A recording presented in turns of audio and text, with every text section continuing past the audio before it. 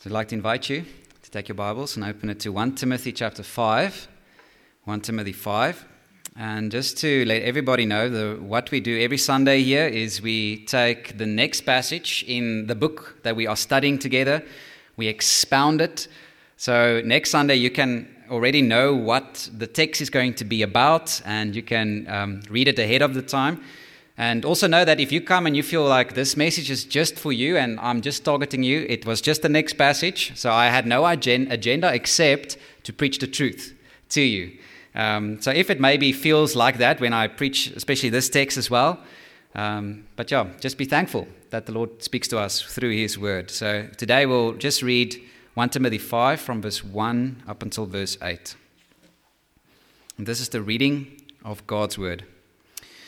Do not rebuke an older man, but encourage him as you would a father, younger men as brothers, older women as mothers, younger women as sisters in all purity.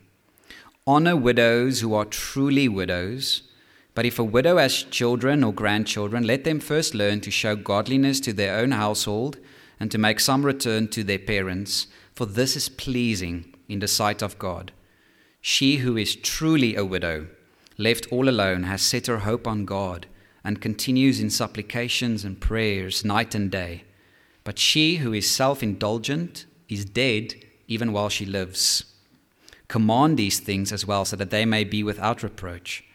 But if anyone does not provide for his relatives, and especially for members of his household, he has denied the faith and is worse than an unbeliever. Let's pray. Oh, Father, we come and we desire for your name to be glorified, to be lifted up, for our hearts to be drawn to Christ, to His love, His mercy. Lord, thank you that as we study a text about widows and how to care for the widows, that we also see a glimpse of your heart for the poor and the suffering and the lonely. And I pray, Lord, that you would open our hearts as well, that you would convict us from our sins, our laziness, our comfort lovingness, if that's a word, but help us, Lord. And I pray that you would clarify what this text means for us and that we would apply it into our lives. We pray in Jesus' name. Amen. Now, there was a trend in the church growth movement in the 90s in which the church was revamped or changed to be more fitting for modern culture. Now, there were signs on the outside of the churches, and there were flyers being handed out. And on these signs and these flyers, these words were found. This is not your grandparents' church. Now, the idea is very simple, right? This church is not like the one your grandparents are going to. This is a church that is going to be modern for the modern world, with modern music and a modern way of doing things. The problem with that slogan, though, is that it quite clearly implies that grandparents are not welcome to that church. It is a church for the young, and everything will be catered for the young instead of for the old. Another irony of this church is that it can only last for one generation. Because as that generation grows up and become grandparents of themselves, then they will need to change the church again for the next generation, to fit the next generation. Do you see? Tim Challies said this well when he wrote, "These churches were founded on a model that explicitly rejected many of the people nearest and dearest to God. After all, it is grey hair, not a man bun, that is called a crown in the Bible, a crown of glory." And so God's vision for His church is different. It is meant to include people from every generation, old and young, men and women, parents and children in the church. And this is the vision of verses 1 to 2, that you pick it up. Let me just read it again for us. When Timothy says, "Do not rebuke an older man, but encourage him as you would a father, younger men as brothers, older women as mothers, younger women as sisters, in all purity." Who was in church here? Was it just the teens? Was it just the students, the young adults? No, it was the old and the young together. This is how it was always meant to be. Now, beloved, I'm not against student ministries or specific ministries to a specific age group, I think that's good and has a place. But I do not think we should call that church. That's my point. If you just have one group of people in a church, you are missing an essential element of church. Now in Potch, this is a very popular thing to do, right? I mean, it's a student town, so we have the students completely apart, completely set apart on their own, and that's called church. But that's only at best one part of church, but never the church as a whole. That will never lead to maturity for us. It subtly encourages the idea that you should only be in a church where you are completely comfortable with people exactly like you. And if you don't find that, just move on. Just find another one. But it takes maturity, humility, sacrifice to love people from different generations, the old and the young. To sing songs that you don't necessarily want to sing or not necessarily feel the same kind of excitement, but we sing it together as a church. That's the encouraging thing about singing together as a church. We do it together. And here in our text, we see how it is the church that must take care of whom? Widows. The widows are the older women that have lost their husbands. It is the church that must now come in and take care of those people. The lesson for us right at the start is this: the church is not always going to be comfortable for you. It's not. There are going to be people in the church that will require sacrificial love. And especially when we will need to care for widows who can give you nothing back. We need to sacrifice ourselves.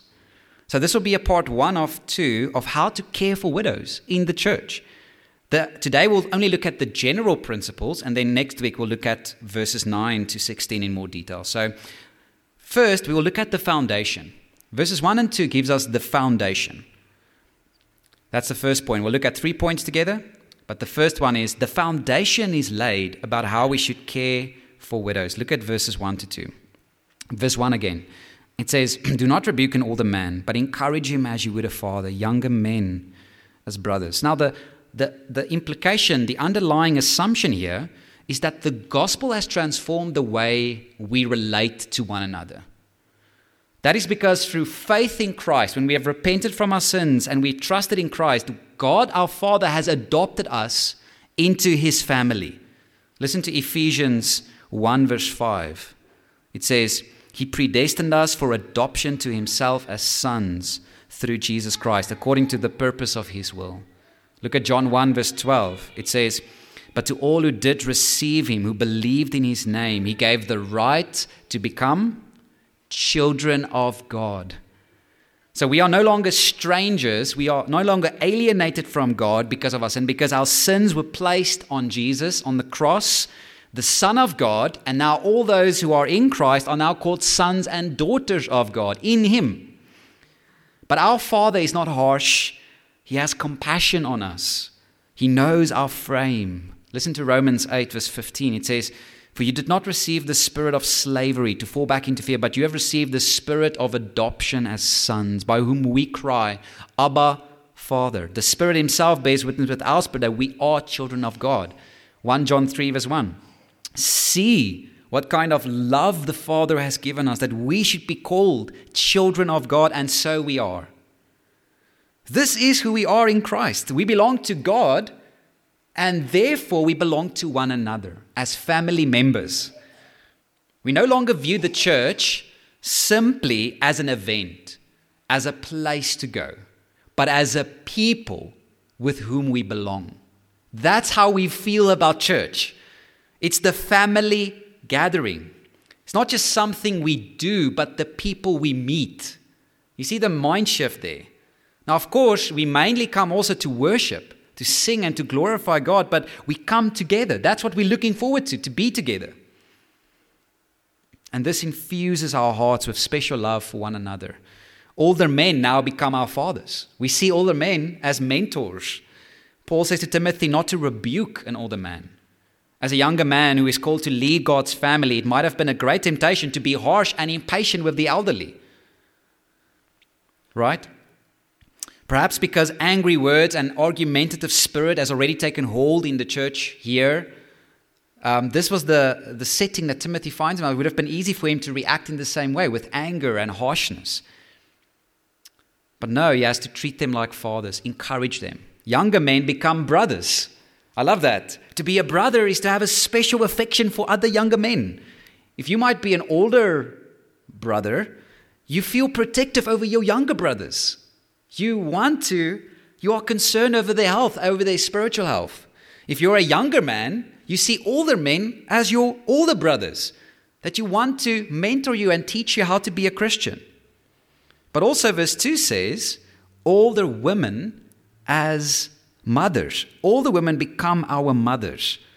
I found this to be one of the most delightful things in ministry. When I was in Klerksdorp, when I was here, the Lord just always give older people to be like a father and a mother to me and Deborah. And I just find that so refreshing. There's that loving concern over us, over me and my family. And I just feel that. Listen to Paul, right? He found a mother as well in Romans 16, verse 13. Karnu's favorite verse. All of you should know, if you know Karnu. It says, greet Rufus. But there's a rest of the verse. Chosen in the Lord, also his mother, who has been a mother to me as well. Do you see that? This is how affection and our bond should be in church. You should, like fathers and sons, mothers and daughters. Whether you had a good earthly father or mother or not, or whether you might have lost your earthly father or mother, through the church, the Lord often provides what is lacking for us. He gives us gospel fathers, gospel mothers, gospel brothers and sisters. I love this, 1 Corinthians 4 verse 15. Listen to what Paul says here. He says, for though you have countless guides in Christ, you do not have many fathers. For I became your father in Christ Jesus through the gospel. Do you feel? Paul says, I have become this to you. One father, one mother is worth 1,000 teachers. YouTube cannot replace your father and your mother. You can find information there, but you do need a flesh and blood father and mother to teach you, to be with you, to show you how to live, to imitate. And God gives us these people in the church graciously. So, beloved, one application is to give yourself to the relationships with one another, to invest in these relationships. But there's one more relationship I intentionally skipped because Paul adds one qualification to this one in verse 2. Did you notice? Look at verse 2. Younger women as sisters, but what does he add? In all purity. First, there should be an affection and a love between, Timothy and the men and the younger women as a brother would have for his own sister. There should be that concern, that protectiveness, that love. Not cold, aloof, distant, but with all purity. Do you see? There should be natural boundaries in place to protect your purity. And one pastor gave a practical way to do this in his own ministry. He says, I will not meet alone with any woman unless she is my wife, my sister, my daughter, or old enough to be my mother. And I think that is wise, okay? It also helps the rest of us with how we should view and fight lust. It's a mind shift. Stop viewing women as objects, but as people made in the image of God. Lust at its core is not viewing someone as a brother or sister or someone made in the image of God, but as an object to be used and then discarded. There was a common piece of advice from a book called Every Man's Battle that taught this advice, and I think it was very bad. It's often called the bounce technique as a way to battle lust. So it was said that if you see a beautiful woman, you need to bounce your eyes. Because if you stare too long, you are going to lust. So bounce. You need to quickly move from one to the other. Now, it is commendable in the sense that it takes the sin of lust seriously, as even looking with lust is sinful. But I think that unintentionally trains people to view women as objects instead of people to be honored as human beings. Sometimes you should bounce your eyes when there's an inappropriate situation in front of your eyes or when someone dresses inappropriately. But I want to suggest that instead of always bouncing your eyes, stop and think the following. That man, that woman is made in the image of God. Imagine that person as your brother or your sister. How that kills lust instantly. That man, that woman has a soul that can never die, that will spend all of eternity either in heaven or in hell. How can I treat this person as an object? Sometimes the most respectful thing to do is to not look away from beautiful men and beautiful women, but to treat them as human, to look at them and just value them for who they are. This is foundational for how we think and how we treat those in our church. We see one another as blood-bought, adopted sons and daughters of our Father in heaven. And based on that foundation, there now follows two principles which leads to the second point. The second point, we've looked at the foundation, but secondly, the second point is the family should care for widows. The family should care for widows. Look at verse, this will be seen in verse 4 and 8, okay? So notice that the church is now to honor these widows in verse 3. What he says in verse 3, he says, honor widows who are truly widows. Now, the word honor here has the double meaning of respecting and financially supporting. So it has respect, but it also has financial support in mind because of the contrast with verse 4. It says, but if a widow has children or grandchildren, let them first learn to show godliness and to their own households and to make some return to their parents. You see, honoring here refers to supporting financially. So it's to physically take care of those who can no longer care for themselves. Paul is drawing here from a deep well from the Old Testament, from Jesus, and from the early church to see how God cared for widows. I just want to read a few verses for you, how God feels about widows. In Psalm 68, verse 5, Father of the fatherless and protector of widows is God in his holy habitation. Psalm 146, verse 9, the Lord watches over the sojourners. He upholds the widow and the fatherless, but the way of the wicked he brings to ruin. God had special rules in the Old Testament that widows would be taken care of. In Deuteronomy 24, verse 19, when you reap your harvest in your field and forget a sheaf in the field, you shall not go back to get it. It shall be for the sojourner, the fatherless, and the widow, that the Lord your God may bless you in all the work of your hands. In the New Testament, we find the same pattern. Jesus had compassion on the widow. One example stands out where he raises the son of a widow. And this is maybe not well known, but because we hear virtually nothing from Jesus' father in the Gospels after his teen years, it's very probable that Joseph passed away, that Mary was a widow. And we see how Jesus cared for his widowed mother at the cross. Listen to John 19:26. When Jesus saw his mother and the disciple whom he loved standing nearby, he said to his mother, "Woman, behold your son." Then he said to the disciple, "Behold your mother." And from that hour, the disciple took her to his own home. Took her in as his own mother, taking care of her needs. It was one of the first things the church established in Acts chapter 6. When there was a neglect in the widows of the church, they established deacon-like men to make sure that the widows are treated equally. And we read in James 1, the famous passage in verse 27, religion that is pure and undefiled before God the Father is this, to visit orphans and widows in their affliction and to keep oneself unstained from the world. So there's no doubt from the Old to the New Testament that God has a special place in his heart for the widow, for the poor, for the weak, for those who can no longer take care of themselves. But what 1 Timothy 5 reveals, which is very interesting, is that there is a wise and there is a foolish way to take care of widows. The church should not take care of every widow. Indeed, there are some widows explicitly commanded to not support because of their selfish lifestyles. We're getting to that a little bit later. So you might say that there are two extremes in the church. The one extreme is where a church just doesn't care, doesn't take care of any widow. They don't care about those people. But the second extreme is when the church takes care of every widow. They see it as their calling to take care of everybody without focusing on their relationship with the Lord or on other wise ways to support them.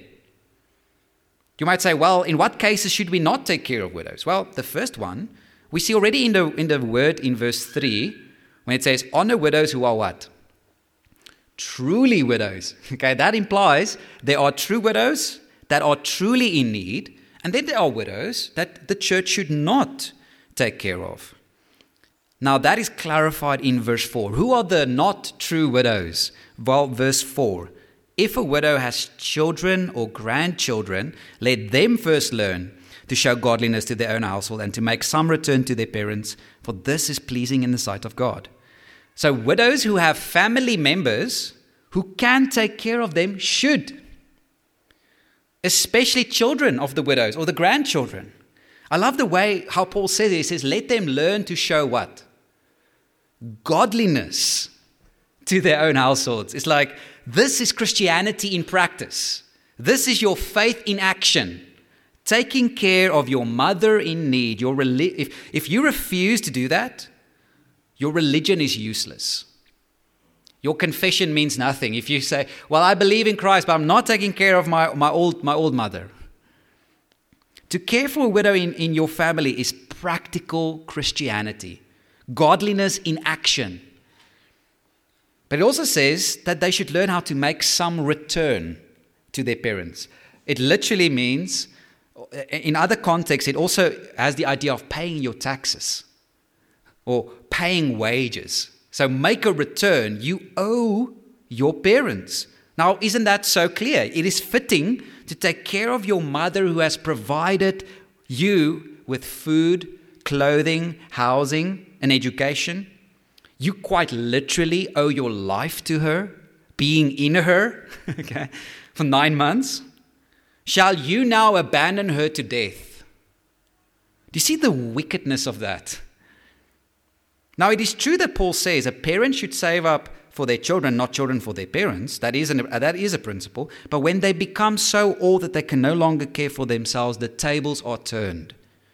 It is then the right and the godly thing to take care of them if it is in your means. Of course, it assumes that you have means to do that. So if you're a student with like a salary of 100 Rand a month, then you probably can't do this. But if you have means to do this, you should. Now, I just want to say on a side note, I do think there is a place for nursing homes and for others to take care of the elderly, so long as that is not a way to abandon them. I think sometimes nursing homes and paying professionals is a way to cop out from your own responsibility. Never visiting them. They die there lonely in their nursing homes. That's not how it should be, beloved. The motive is given to us clearly in verse 4. Why should we do this? At the end it says, for this is pleasing in the sight of God. I love that. This makes God happy. This pleases him. The God who is the protector of widows, when we protect widows, we are like him. It is simple obedience to the 5th commandment, which says, honor your father and your mother. And Jesus himself clarified in Mark 7 that the Pharisees had a loophole. They said, if you give your money to the church, you no longer have to give it to your parents. How convenient. But Jesus says you are putting your tradition above the word of God. No, take care of your parents. Beloved, God is not honored. The grace of Christ is not commended to the world when we are so greedy that we cannot take care of our parents. Let us not say the gospel with our lips and deny it with our hands. So on a practical note, this rule helps us to take care of widows wisely. I think deacons especially needs to know these verses well. They need to, when they want to assist a widow, they need to first ask this basic question. Do you have children? Do you have grandchildren? Do you have family members who can take care of your needs? You see, so the church should feel comfortable and the widows in need should feel comfortable to share some personal details that might be relevant. Does this widow know how to handle her finances? Maybe she just needs help with budgeting her money better. You see, so It's not always that the church should just give to whomever asks. There should be some investigation, some questions asked. And if they have no family, if they are truly alone, then the last point becomes relevant. And the last point we'll look at together is this. If your physical family cannot take care of you, your church family should take care of the true widows. Now you become a true widow. In verse 3, look at verse 3. When it says, honor widows who are truly widows. So now the church needs to do that. And then verse 5, look at verse 5. She who is truly a widow, left all alone, has set her hope on God and continues in supplications and prayers night and day. So the first qualification of a true widow is she is left all alone. She has no family. Or in some cases, sometimes the widow is a Christian widow, but her family has abandoned her because of her faith. That has happened in the early church a lot. You come to Christ, your husband's dead, and your children want nothing to do with you. In that case, she would qualify as a true widow. You see, so I don't think we should be too technical here. I think we should ask, is this person able to take care of their own needs? Remember the foundation. If this was your mother, if this was your father, if this was your brother and sister, how would you take care of them? That's the principle. Now the church becomes your family. If your earthly family is gone, the church should then be that family in their place. But a true widow is also one who has what? In verse 5 we see, set her hope on God. She still looks to God, her Father, to take care of her needs. Like Ruth in the Old Testament and like Anna in the New, these women trust God for their needs. And then the church should be the answer to their prayers. So when the widow prays, the church should be the answer there. And lastly, it also says she is one who continues in supplications and prayers night and day. I think Paul actually had Anna, the widow, specifically in mind in Luke 2. Luke 2 verse 36. Listen to this. There was a prophetess, Anna, the daughter of Phanuel of the tribe of Asher. She was advanced in years, having lived with her husband 7 years from when she was a virgin, and then as a widow until she was 84. Now look at this. She did not depart from the temple, worshipping with fasting and prayer night and day. So since a widow has no children to raise or husband to please, she has the very special privilege to support the church and the work of the gospel through her prayers.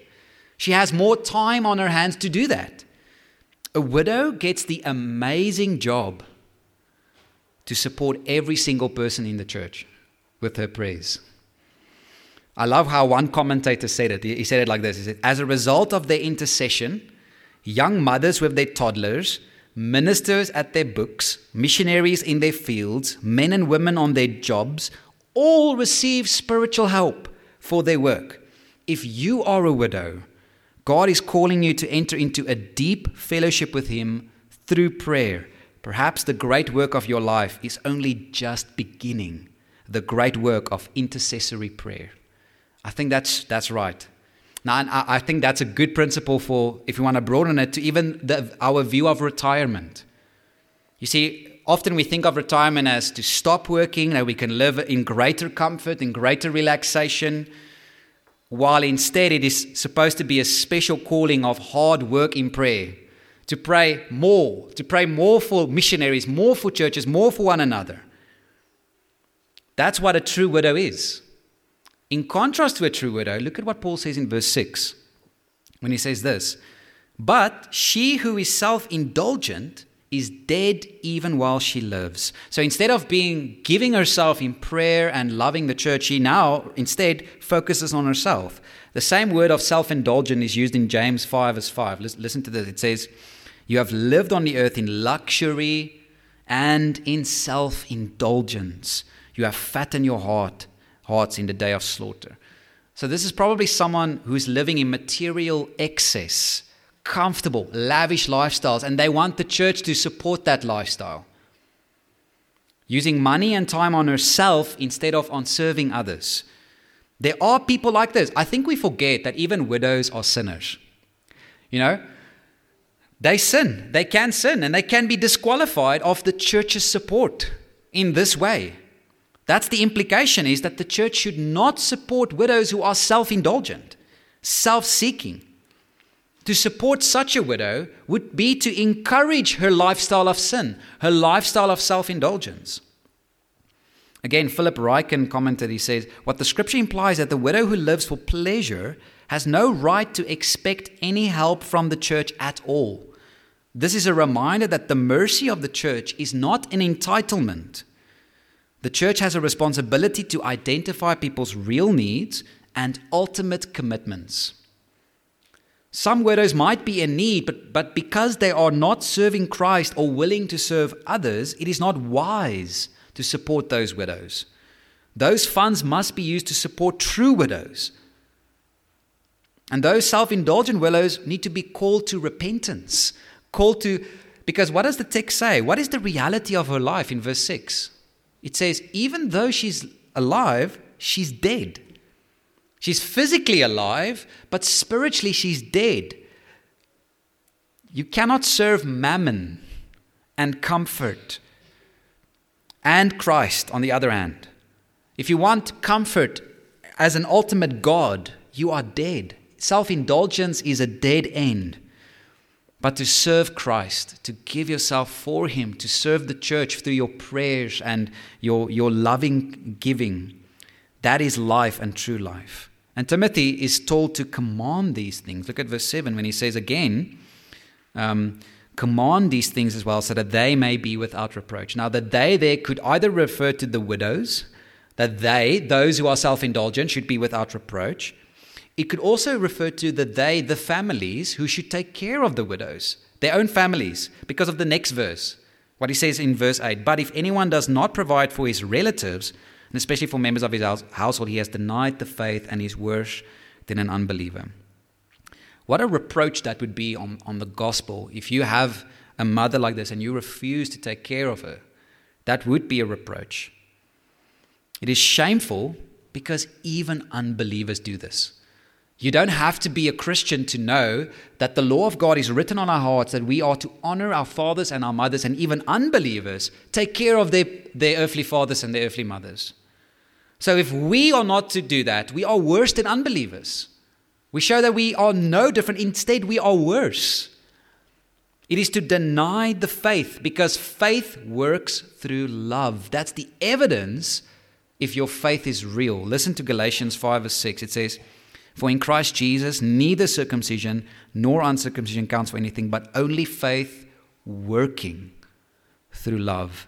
Without love, especially love for your own family, your faith is fake. It's useless. You do not know Christ. You are still dead in your sins. If you have the attitude of, well, they should just take care of themselves, or if in your heart you despise your parents, there's a problem with your heart. Has Christ not set us free from all of our sins? Are we not the recipients of an eternal inheritance? Did He not promise that the meek shall inherit the earth? We already have all things. We can give ourselves for our parents. If you are saved, you already possess everything. You don't need to be greedy. Therefore, love your parents. Care for them in their need. For God cared for you in your greatest need to pay for your sins. And if you do not know Him, if your heart is hard, today come to Christ. He is a good Savior, a gracious, patient, loving God who loved you in your sin. Come to Him. Say, Lord, rip this heart of stone out of my chest and replace it with a heart of flesh, that I might love like you love, forgive like you forgave. That I can let go, Lord, and be free to serve. That's what you can do, is come. And then I pray that our church will have a sign on the outside or on our flyers that says, Heritage Baptist Church, a church your grandparents can go to. Amen. Let's pray.